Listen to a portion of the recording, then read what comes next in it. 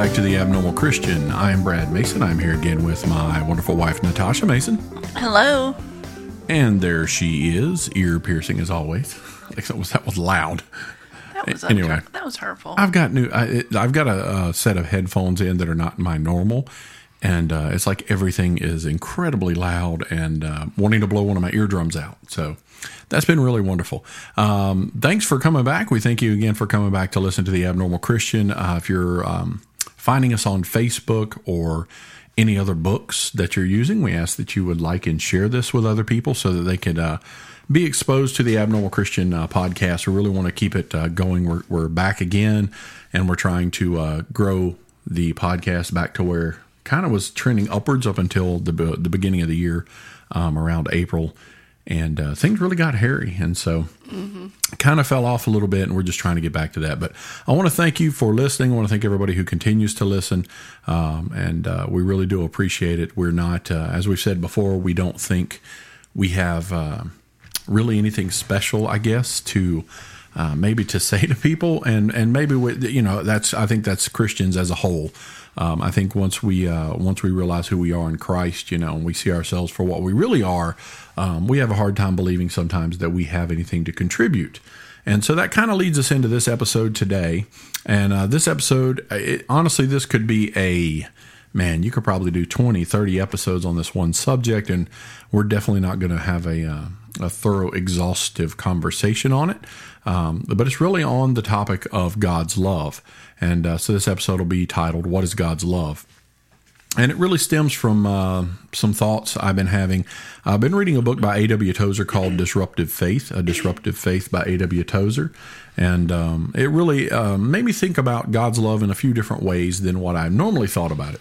So if we were to start and we were to say, we just start talking about love generally, there's different kinds. We know there's different kinds of love. There's the love the world has, and there's the love that Christians have. Those are two different kinds of love.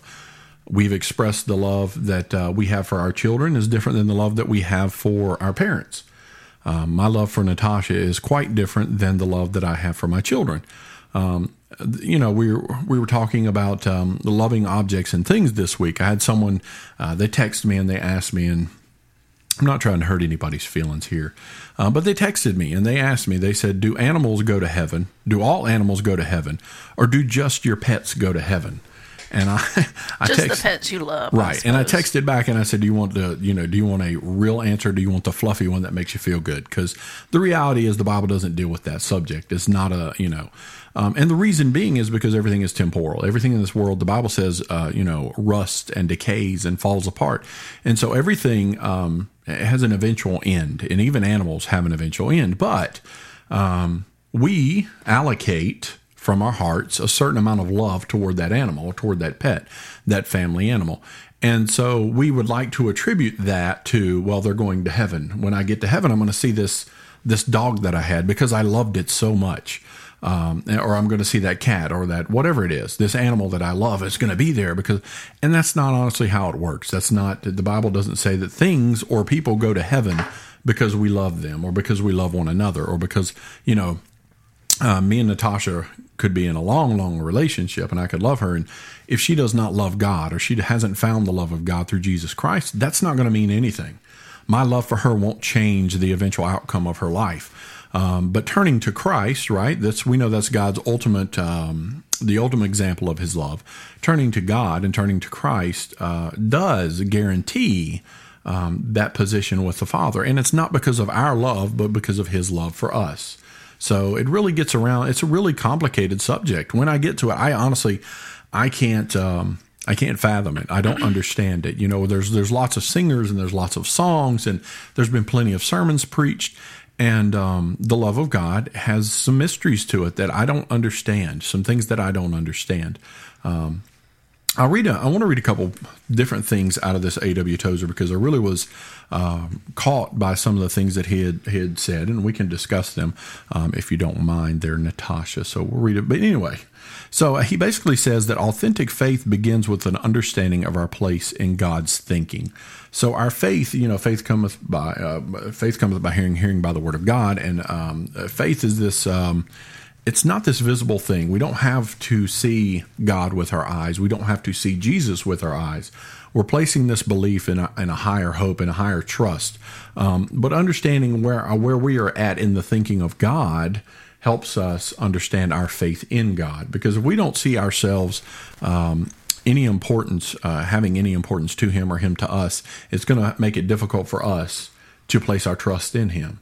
And so it was really, it's a really interesting idea. But he goes on to say there's 5 things that 5 questions that are unanswered that we all tend to ask. Number 1, where do we come from? And that's always, I think we deal with that question all the time. And I think these are larger questions outside of where did I, Brad Mason, come from, but where does mankind come from? What is the origin of humanity? Where do we come from? What is the point of that? Number 2, he would question, how do we get here? So where do we come from? That's the origin. But how do we get here? How are we right here where we are today? How did that moment in my life happen that brought me to this point? And then the third question will be, what are we? We're what are we? And this really comes out of Hebrews, where he says, who is man that thou art mindful of him? What is man? Who am I as a person that God should care enough for me? I don't, and in a grand scheme of things, I don't understand. I can't answer that question. I read, this is A.W. Tozer. I really like this guy. I really like a lot of his writings. There's a lot of other. Watchman Nee's one of my favorites. I've mentioned him before. And when I think of these men, I think of, man, they walked, their lives were dedicated to the Lord in a different way than mine is. And they were, I don't want to say they're different levels, but when I look at them, I'm like, why does God love me? I could get why he would love Watchman Nee. I mean, he wrote so many books. His heart was so connected. It seems like to me his heart was so connected to God. And I think I attribute that human attribute, that natural thing of, well, I can't see why God would love me. You should love that person more because that person does more for him, right? Well, your natural human thing is to want to compare yourself to others, which is always a recipe for not feeling well about yourself. I agree. But I think that's where we come from. I think we say, we read the Bible and you read all these stories of prophets and all these mighty warriors and David and he killed Goliath, with the power of God. And we sit back and I'm like, well, who am I? What am I? Why does God why is he worried about me? Why does he think about me? And these all expand into the love of God. One of the other questions, I think the fourth question is, why are we here? And that's a big one. For me, that's a big one. I'm 44 years old and I still struggle sometimes understanding what is my purpose to do. I know what my ultimate purpose is to share the gospel, spread the gospel, to tell others of Jesus. That is the ultimate goal of my life. That is the ultimate purpose that God has given every single believer. Go into all the world and preach the gospel. But there's those days where you sit and you still have that little nag in your head that says, why are you here? What are you doing? Why are you here? What's your purpose? What are you doing? And it makes it tough because we live in this world that everybody wants to quantify who they are by what they wear or where they're from or where they went to school or what job they have. One of my friends sent me a thing this week. It was it was 1 through 5. And it said, it was about your job. What's the most important thing to you? And one of them was your leisure time, getting satisfaction, so stuff like that. And it was really interesting because there was one column that was for its identity, right? My job gives me my identity. It makes me who I am. And I was like, no, that's not how that's not me. And I think some people are like that. Some people define themselves by what they're doing in the world. And the ultimate problem is when we do that and we die, that ultimate identity that we had in this world doesn't even matter. It doesn't matter. In the grand scheme of things, standing before God, he doesn't care if you're the director of a great operation. He honestly doesn't care if you work for Red Cross. He doesn't care if you work for, a hospital or even a charity. It doesn't, as a Christian, we're supposed to perform those good works because of our faith, but those things don't count toward our righteousness. It's not that ultimate thing of, there was a guitar player who died a week ago. And everybody is just like, oh, I'm sure he's playing his guitar in heaven. Why? Can you give me an example of why that is? Because playing guitar doesn't make you go to heaven. That's not the goal. That's not the get past. That's not what gets you through. You're cheapening the love of God when we can quantify it into something that I can do. I say the love of God is not important if Brad can add something to it. And if I'm trying to add something to it, then I am definitely just not giving God his just due. One of the other questions, where are we going? That's the bigger question, right? And I think you could look at that in the meantime right now, or you could look at it in the future. Where are we going? I could ask that question of what does my life look like right now? Where do I see myself? Love this question. Where do you see yourself 5 years from now? You got anything on that one? Hopefully on a mountain somewhere. So, right. So you see where you're going there, but in the long term, where do you see yourself going? I mean, in the eternal sense, where do you see yourself going? To heaven. Right, to be with the Lord. So that's our long-term goal. So I want to read another passage out of this because I really like this a lot. And he says, man's frailty is not the worst thing that can be said about him. I could see why God might love that which is frail.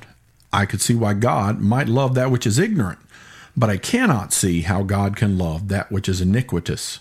And yet, man's iniquity and God's love are found in the same paragraph, sometimes often in the same verse. And I understand that. Man, that paragraph, I marked it. I kind of highlighted and marked in this book, but I marked it because I wanted to remember that, because I absolutely agree with that. If we look at God, there's people who say this all the time. Well, what about the people who are around the world that never hear, right? They never hear the gospel. They never had anybody preach it to them. The Bible says that God's glory is on display. They can see it. But I could see God giving a person who is ignorant a break. I could see the love of God being applied to someone who's ignorant. I could see God saying, I love that person despite themselves because, boy, they don't know any better, right? They don't know the difference. They don't know and they don't understand. Or I could see, I think when we look at elderly and senior people, we could say, wow, they're very frail. They're at the end of their life and they're very frail. And this is where I think this comes from, honestly. I think we see their frailty as a sign of being somewhat okay with God. Because when old people die, it doesn't matter if they had a life that was living like, hell on earth, and it doesn't matter if they live in righteousness. 99% of the people who know them are going to be like, well, they're in heaven with the Lord, because they were frail, right? Because of their frailty. We attribute their frailty to some kind of righteousness, or that it's a past, that they lived their whole life, and maybe their life was tough. And so we say, well, they had a tough life, and at the end they were frail. So, they must have went to heaven. I believe that they went to heaven. They did a lot of terrible things, but they were just a frail, And so I think we look at it, and I could understand that a little bit. Maybe I could say, God has mercy on that frail person. Maybe I could understand that his love is expressed to them. But according to, even what he says in this book, and I agree with him completely, the one thing I cannot understand is how God can love that which is iniquitous. How can God love that which is full of iniquity and wickedness and sin? How is God able to do that? Because we as humans would write somebody off. I think, at one point in this book, he talks about a mother who might write her child off, who says, well, he's done so bad. He's done the worst things in the world, or they've done so horrible. They've committed all these horrible crimes and they've done all these horrible things. And I just cannot claim that person as my own. And he says, I can understand that. And I could see us human-wise, being humans, doing that. But God in his mercy doesn't do that. That's not at all what God does. He doesn't write us off. He knows we're sinful, and yet he still loves us. And it's the greatest thing that is on his mind is his. And I cannot, I want to express this to you, if you're listening to this episode, that God's love is so great. If God could, the Bible says God never sleeps or slumbers. And if God could, Tozer says God wouldn't. Because God is so concerned with mankind, and we could sit here and argue the merits of whether this is actually true. You could say, well, I don't believe that, and I've made statements in the past that I don't think. I think sometimes we think our level of importance to God has to be in check, right? We have to make sure that we understand our relationship to Him, but at the same time, everything God has done has been to redeem mankind. That's his purpose. That's the purpose of it all. That's the purpose of Jesus coming. That's the purpose of everything, is to restore a broken relationship between us and the Father. And that has to speak about the level of God's love. Because if God did not love us that much, he would not have taken the time to do all of that. And so mankind as a whole has to be weighing upon his mind. And it has to be sitting upon his heart. He says, some cannot understand why God lets man die, but I cannot understand why God lets man live, because he has forfeited all the right to live by his iniquity. Yet in spite of all of this, man is a fixture in God's mind. God cannot escape the great love of his heart for the human race. He goes on to tell a story, and I brought this up with Natasha, that he talked to a young man, and the young man said he did not understand the love of God. He could not seem to grasp the idea of the love of God until he got to Genesis 6:6. And he said that God saw the wickedness of a man, and it grieved him in his heart. And he said, I saw that only the love, this is what the young man said. He said, I saw that only the love of God could grieve, and that you do not grieve unless you love. And basically what he's saying is that the grief he saw, the Bible says in Genesis 6:6 that God grieved in his heart for the wickedness of man. And, me and Natasha were talking. I said, you wouldn't grieve unless you love somebody. We don't grieve. I had a friend of mine a couple of years ago. He took his own life, and I was upset about that, and my level of grief was different than his wife's level of grief or his family's level of grief. And that grief, those levels of grief were based upon how much they loved, how much I loved, how much we loved that person. And so my level of grief was different because I wasn't connected to him outside of the job, outside of work. He was a friend, and it was very hurting to know that it occurred. But for his wife, it was, it's that there's a different level of grief there that hurts in the heart. And God himself, said it grieved him in his heart at the wickedness of man. And you don't grieve for someone if you do not love them. I mean, there are people in the obituary every day who are dying all over the earth. People dying all over the earth every day from all kinds of things. And I don't grieve for a lot of them. I don't grieve for most of them because I don't know them. In the grand sense, we say, well, we love them. We love them. We'll love them because God loves us. That's true. But I don't have that grief in my heart because I didn't know them. I don't love them at that level. And the idea that God loves us at that level, the idea that he loves us so much that it grieves him in his heart when we're wicked, should say a lot about his love and the greatness of his love. And God's love it's one of those, it's a very complex thing because like I said, I don't get all of it. I can't understand loving the wicked. I mean, just the absolute wickedness of mankind. He gets so aggravated and frustrated with all of the earth that he decides to flood it and wipe out the wicked. And he leaves Noah and his family because he sees the righteous. But he knew on the other side of that, even on the other side of Noah and the ark, you had wicked people, after they've repopulated the planet. And it's just more wickedness. It continued and it continued on because it was all going to fall in the fulfillment of God's love. His ultimate plan was to send us his son. So here's a passage of scripture, Isaiah 53:11, and it says, this talking about Jesus, it said, he shall see the travail of his soul and shall be satisfied by his knowledge. Shall my righteous servant justify many? For he shall bear their iniquities. So he shall bear their iniquities. And what did the writer mean by that? What do you think he meant by that? That he shall bear their iniquities? He'll bear their wickedness. Right. And it basically meant the same thing that Jesus said in John 16:21. He said, a woman, when she is in travail, has sorrow because her hour has come. Her hour has come. But as soon as she is delivered of child, she remembereth no more the anguish, right? For joy that a man is born into the world. In Isaiah 53:11, he said, he shall see the travail of his soul and he shall be satisfied. So he bore our iniquities upon him. He bore our wickedness upon him. In seeing the travail of his soul, he was satisfied. In seeing the end outcome of what had happened through Jesus, he was satisfied. Jesus was satisfied. God the Father is satisfied because there's that rightness that is made with us because God loves us that much. Jesus, and I'll never know. I don't think any of us will ever know. We can always speculate on, Jesus, when he bore our iniquities, what did that actually mean? What was in his mind? What was he actually feeling? What was he actually thinking? There's some people who are like, when Jesus was on his cross, I was on his mind. You've heard that song? Have you heard that song? And I don't know if that's actually true. I don't know. We don't know. It's a wonderful image to paint for people to listen to or to believe in. But I don't know what was on his mind. But it was very unsettling for him. You're not going to be the living Son of God and carry that burden upon you.